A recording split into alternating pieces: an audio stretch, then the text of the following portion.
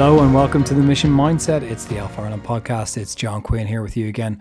Wonderful to have you with us. Thank you so much for joining us on another wonderful November Friday. It's brilliant to be with you. Thank you so much for coming back. We are so excited to be bringing you all the highlights from the Alpha Ireland Conference AIC 22 Multiply, which happened in September, and we're delighted to be releasing some of the key talks from that conference. Not everyone was able to make it. It was a sold-out conference, so I know a lot of people have been asking, even the ones who were there, for some of the highlights to be able to listen back to it, and boy, do we have another wonderful highlight for you. The last time out, we had our keynote talk, which is from Father Columba Jordan. Listen back to that if you haven't done so already, and this one is another powerful one from Reverend Eoghan Heaslip of St. Catherine's Church. We had the event in St. Catherine's Church, and we were delighted to have Eoghan Heaslip open the conference, and he was talking about just exactly how you can envision a church for mission. What does it mean to be envisioned for mission? What does mission mean in Ireland today? What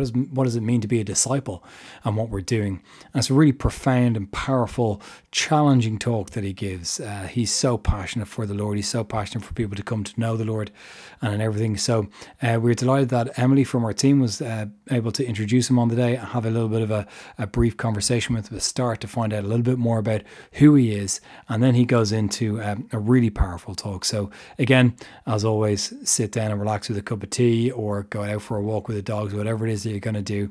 I'd kind of encourage you to have a pen and paper or, have notes open on your phone to listen to this, because there's some really great stuff that's in here now. It's Reverend Eoghan Heaslip on Envisioning a Church for Mission. It's great to see everybody here this morning. My name's Emily Morrissey, and I'm part of the Alpha Ireland team. And I am delighted to welcome our speaker this morning who's going to open the conference. Eoghan Heaslip is the rector in charge here in St. Catherine's. And I've known Eoghan for many years. And I just want to welcome him up and let you know, I'm going to ask him a few questions so we can get to know him before we start. But Eoghan, before he was a rector, was and is a worship leader and a very talented songwriter. And I just wanted to say that his heart for the Lord has been, how would I describe it? Desire to be intimate with the Holy Spirit, a desire to know Jesus, and a desire that all those that he comes in contact with would know the love of Jesus. So, Eoghan, welcome. Welcome. So I'm going to just ask you just a few questions. I suppose, could you tell us a little bit about your journey to faith, your family, where you come from, a little bit like that? Yeah, well, I grew up, good morning, everybody. I grew up in Skerries in North County Dublin, and at the ripe age of 11, my dad decided he was going to pack in being a secondary school teacher, get ordained as the Church of Ireland rector, and moved to Westport in County Mayo. Now, every time I say that, everyone goes, "Oh, Westport's beautiful." In 1988, it wasn't. Sorry, if anyone's from the West here, I love the West. My mum lives in the West. I'm there all the time. But it's like, everyone, "Oh, Westport's amazing." Anyway, that's where I did all my secondary school. And I suppose at that time, I think a fair summary is that I wanted nothing to do with church. I wanted nothing to do with God. And I was living a life that was, it was a double life. I was kind of acting one way when I was at home with my mum and dad, my sister Kathy, and then actually when it came to going out and going to school and everything, I was wild. I was into everything. I was lying and stealing. I was escaping into the bottle and to drugs and to everything. And I was a nightmare. And the year this church was planted, actually, it started further down towards the city. The year this church was planted, it kind of coincided with me finishing my leaving cert and moving back to Dublin. And in one final act of desperation, I think my parents said, "Let's at least find him digs in a house where we know where he's going to be at night." And we know the family, and it was the family, Willie and Ruth Stewart, that planted St. Catherine's a long time ago. And I did half of the first Alpha course.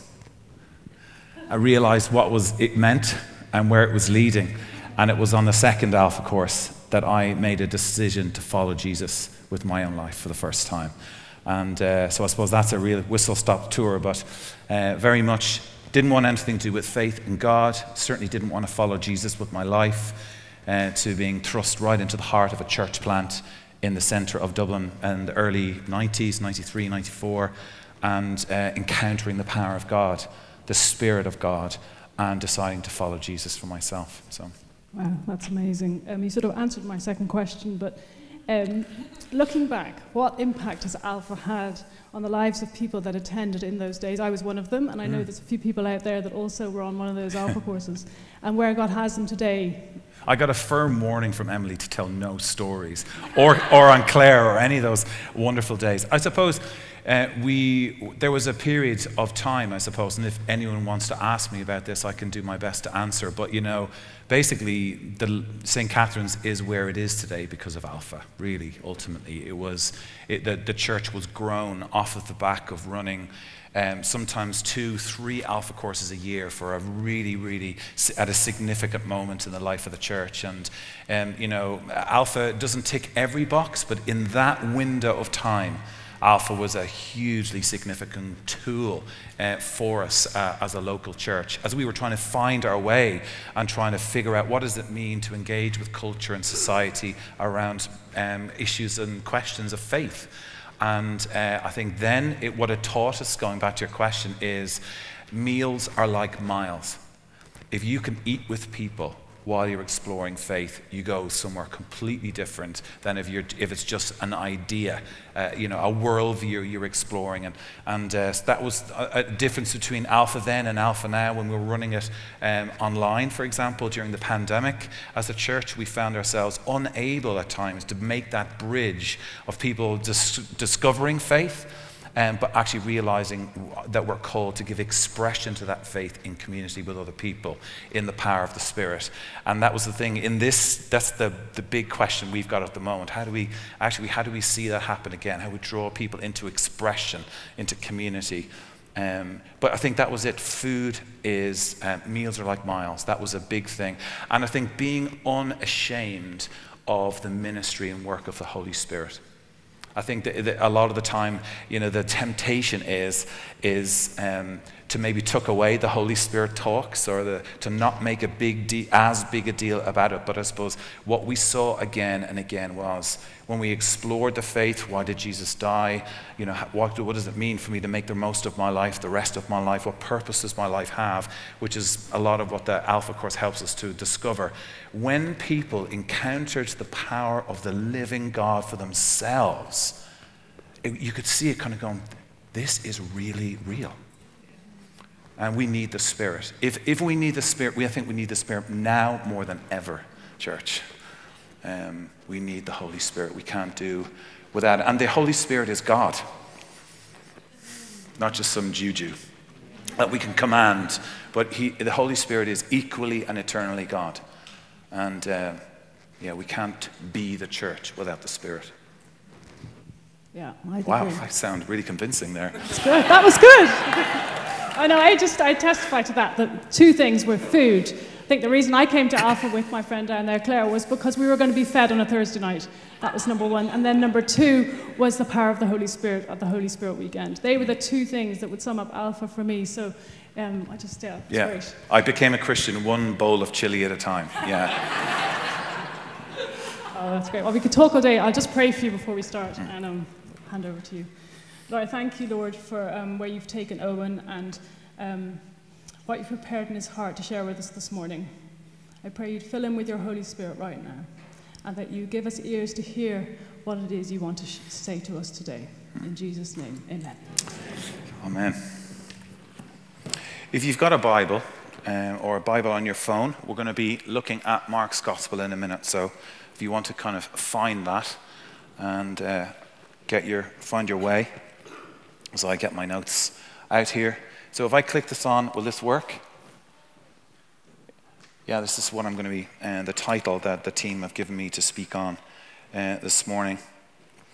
Well, it's a real honor to be here, and an even greater privilege to have been asked to speak by the conference team. And this is the title that Emily and the conference team have asked me to share about briefly.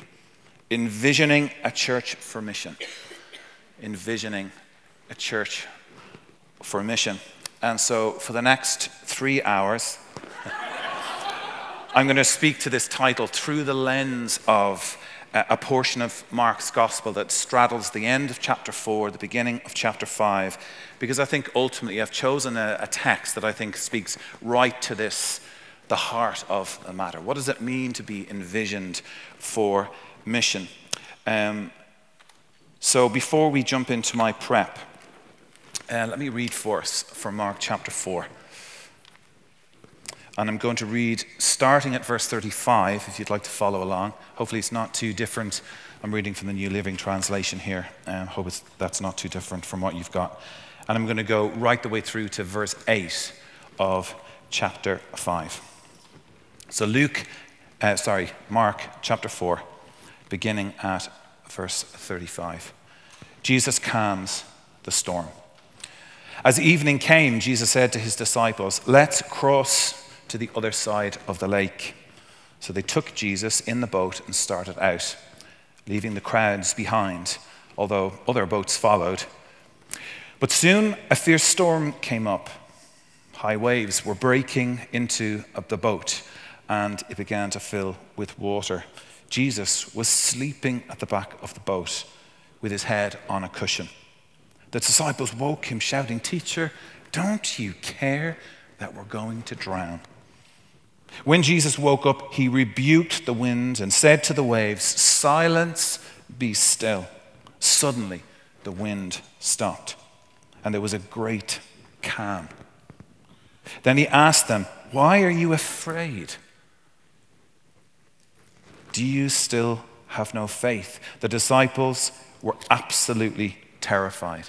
One of my favorite verses in the Bible. "Who is this man?" They asked each other. "Even the wind and waves obey him."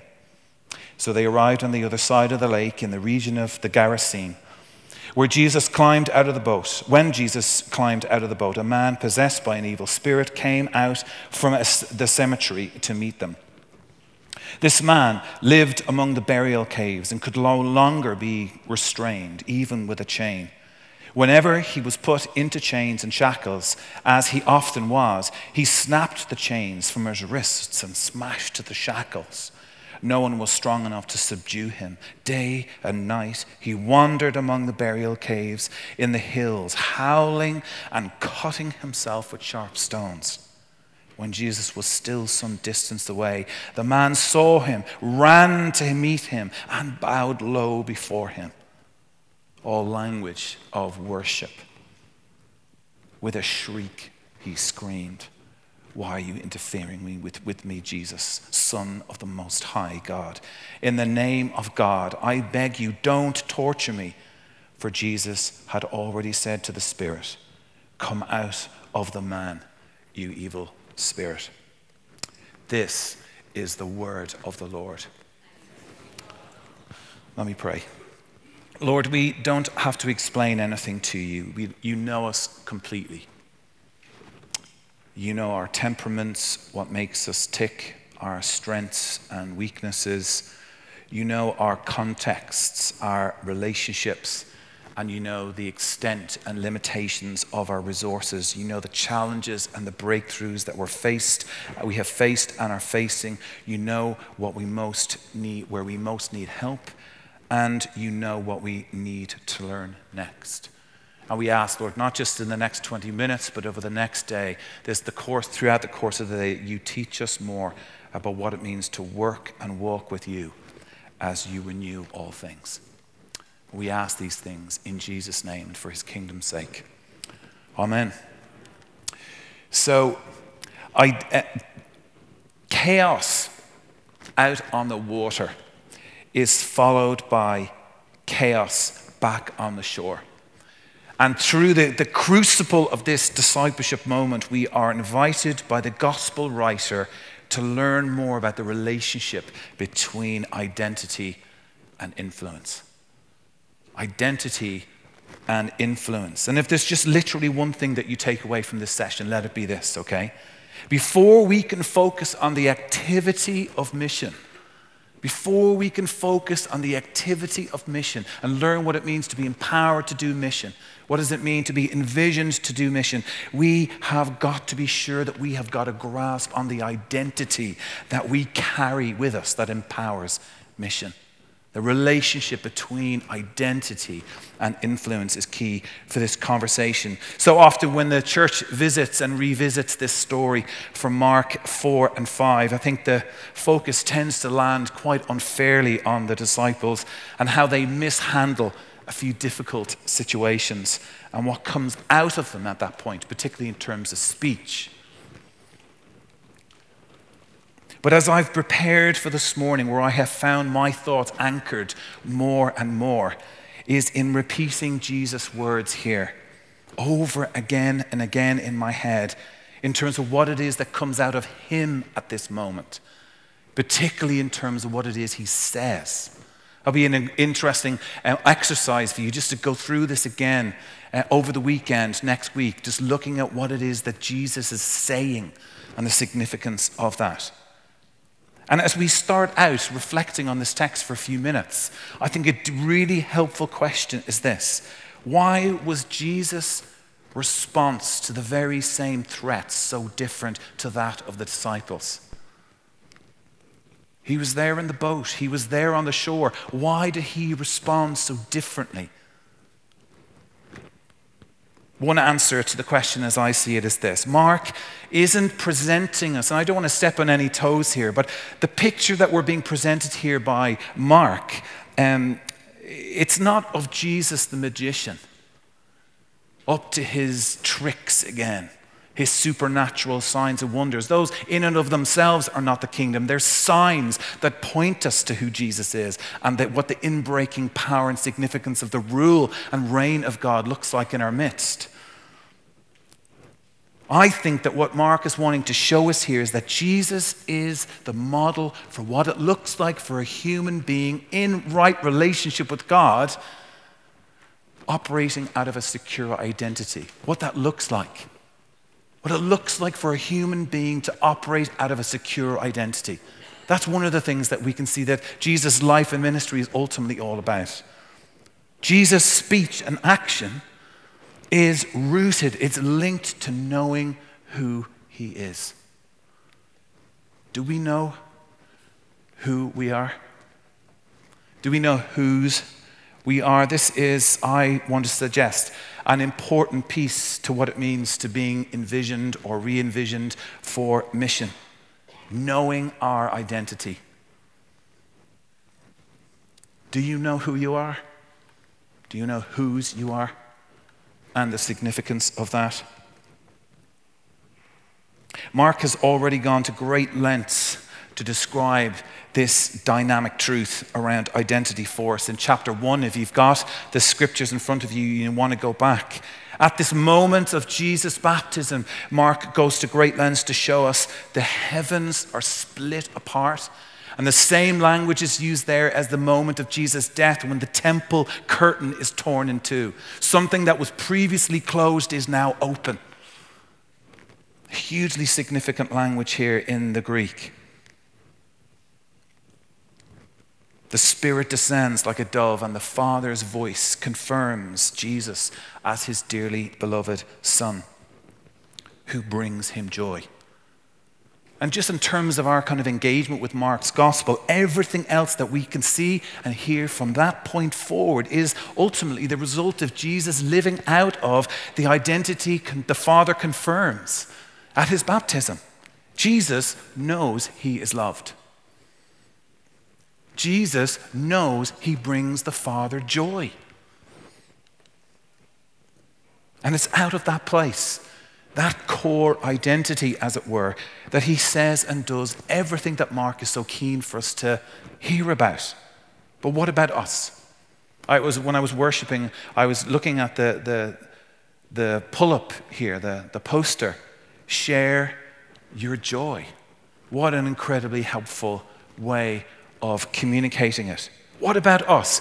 Is our missional activity rooted in this same sense of identity? Take a moment to reflect on that.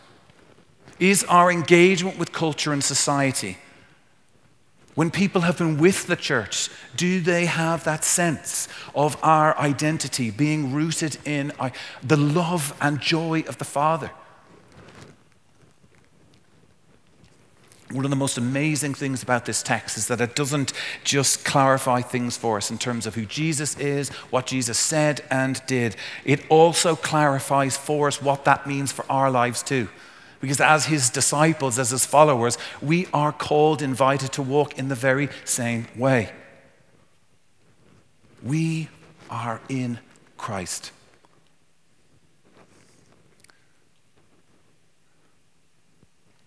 Hello?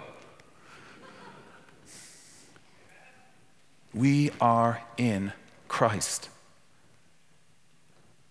Jesus' story is our story. The stories of our lives are rewritten into his. And the Spirit of God enables us to stand with Jesus in relation to the Father. And everything that is true of Jesus is true of you. That's the gospel. That's the joy. Everything that is true of Jesus is true of you because you are in Christ. The Apostle Paul talks about this dynamic truth as well. You are a new creation. Like the temple curtain, like that moment the heavens are split open, something that wasn't possible before is now possible because of Jesus. Hello? Are you with me? You are loved.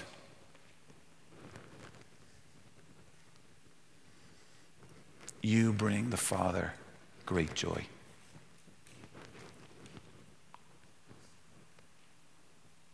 Hello? Break eye contact with the pastor. We are, each of us, fellow agents in the kingdom on family business. Ransomed, healed, restored, and forgiven, the hymn writer says. Each of us invited to join in with what God is doing in his renewal of all things here in this incredible city and in this incredible country. Wouldn't want to live anywhere else. Tried it, didn't work out. What an amazing place to be a Christian in 2022 in Ireland. As that Tolkien said, at the turning of the tide.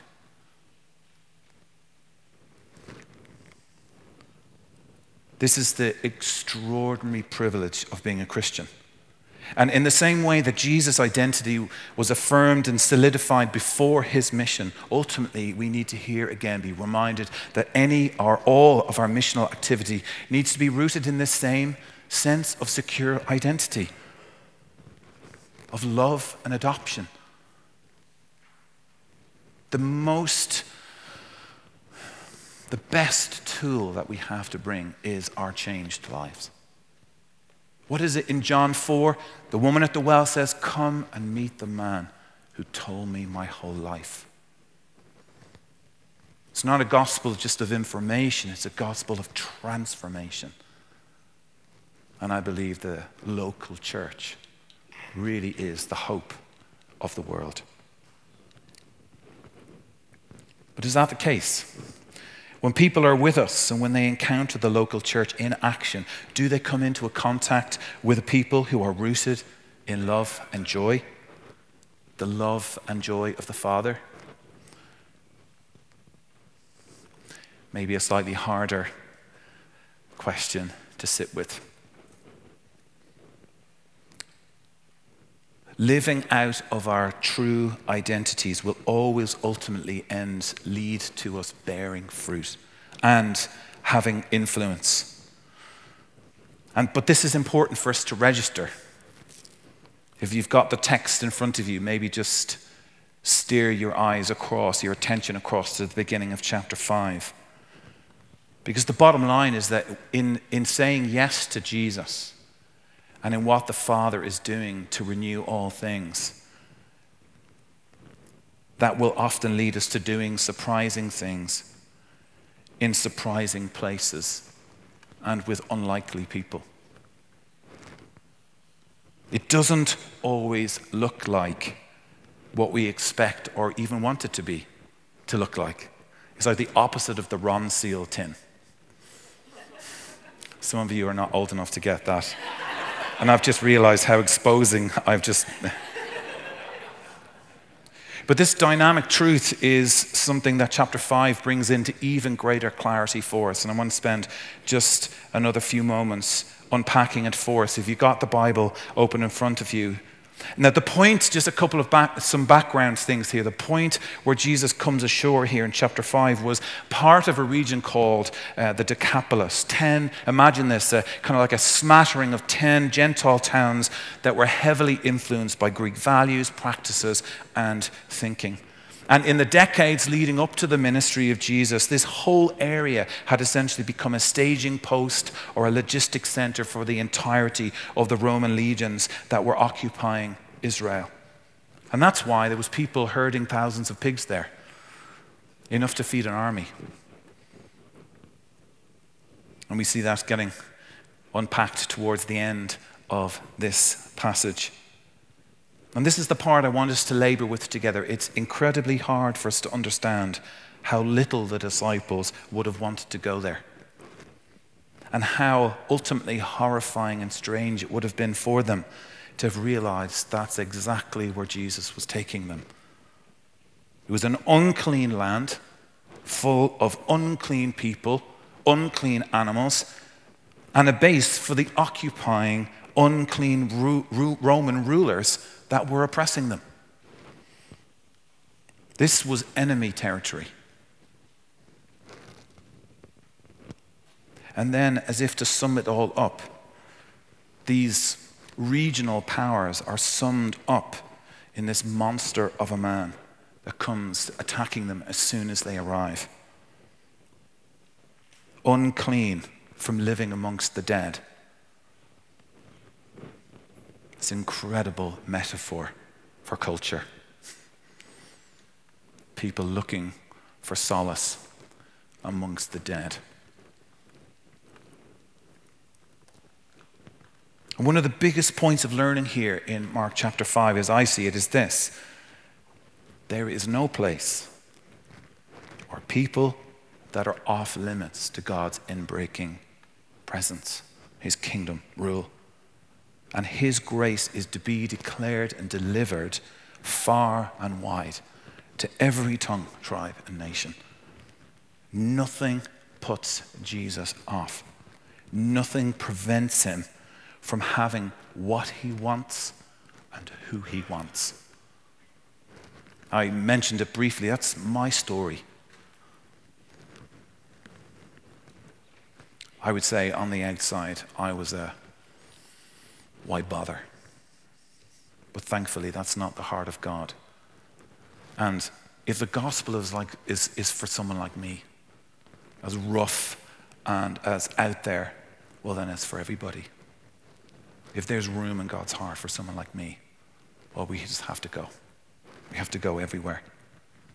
I suppose the picture I'm trying to create here as I close is ultimately this. This is what operating out of a secure identity looks like. It means going to places we never even imagined going. It means having influence in the lives of people we never thought it was possible to know and meet. I know that's my experience of working here in the Liberties. People I never thought I would get to work amongst are now my friends and are exploring faith with us, even if they don't know it yet. And I think it's important in history. I think the church has often just immediately assumed that to follow Jesus, to live like this, we have to get on a boat or a plane and go to the opposite side of the world. But I just want to be clear with you today, that's not really the only outcome that is required. For some people even in this room, I believe, as I was praying and preparing, some of you sense a call to foreign missions. And if that's you, I'd love to be able to pray for you later, but I sense there is more than one person in the room today who feels called to foreign missions. If that's you, I'd love to be able to pray for you and to prophesy over you. But that's not what this is ultimately all about. Mark 4 and 5 signal to us the wide call of the Father to go in love to the margins of every Irish town and city, to the places that nice people don't go, to the people that nice people don't go to, just like me. But they're the places the Savior goes, who is renewing all things. It is the wide call of the Father to go in love to our families, our friends, our neighbors, our colleagues, and whoever God will show us. But the question is this: are we willing?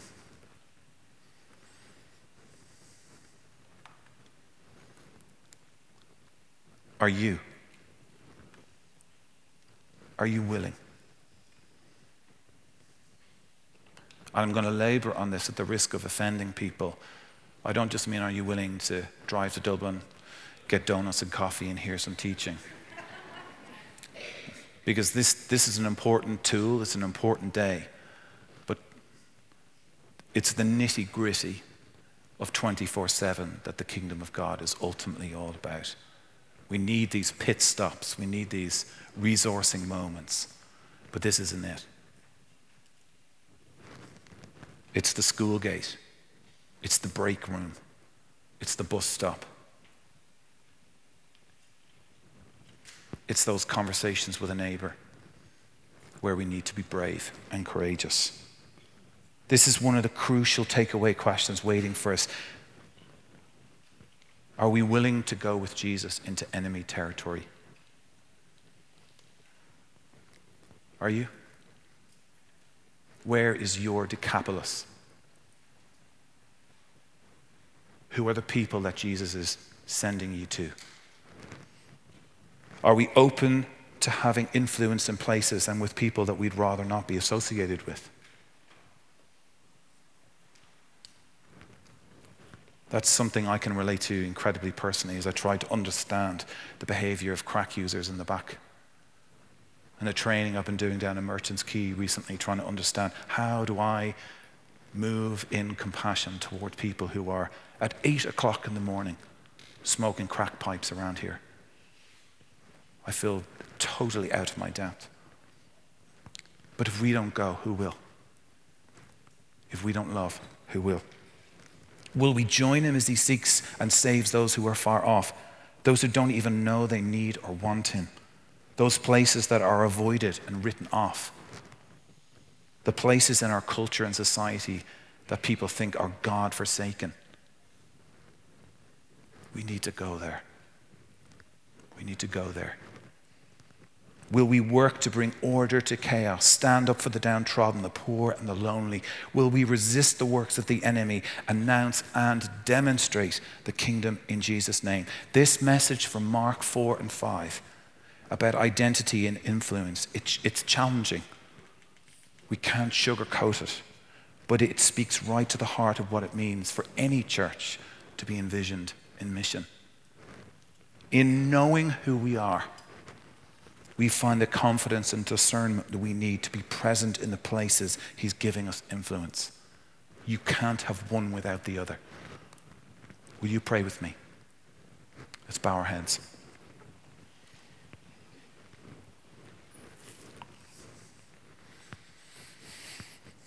Allow yourself just a moment of quiet as we begin to pray, as I ask these questions.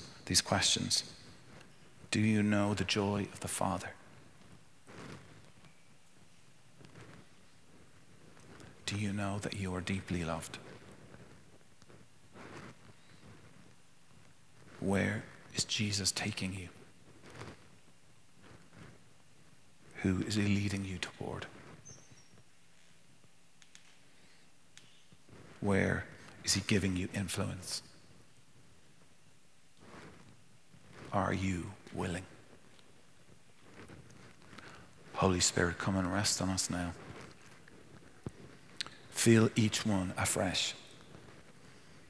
But the power and the love of the Father. Remind us that we are loved by you, that we bring you joy. Speak to us now about the places you are calling us to and the people you are giving us influence with. We are willing to go wherever you lead, whatever that means.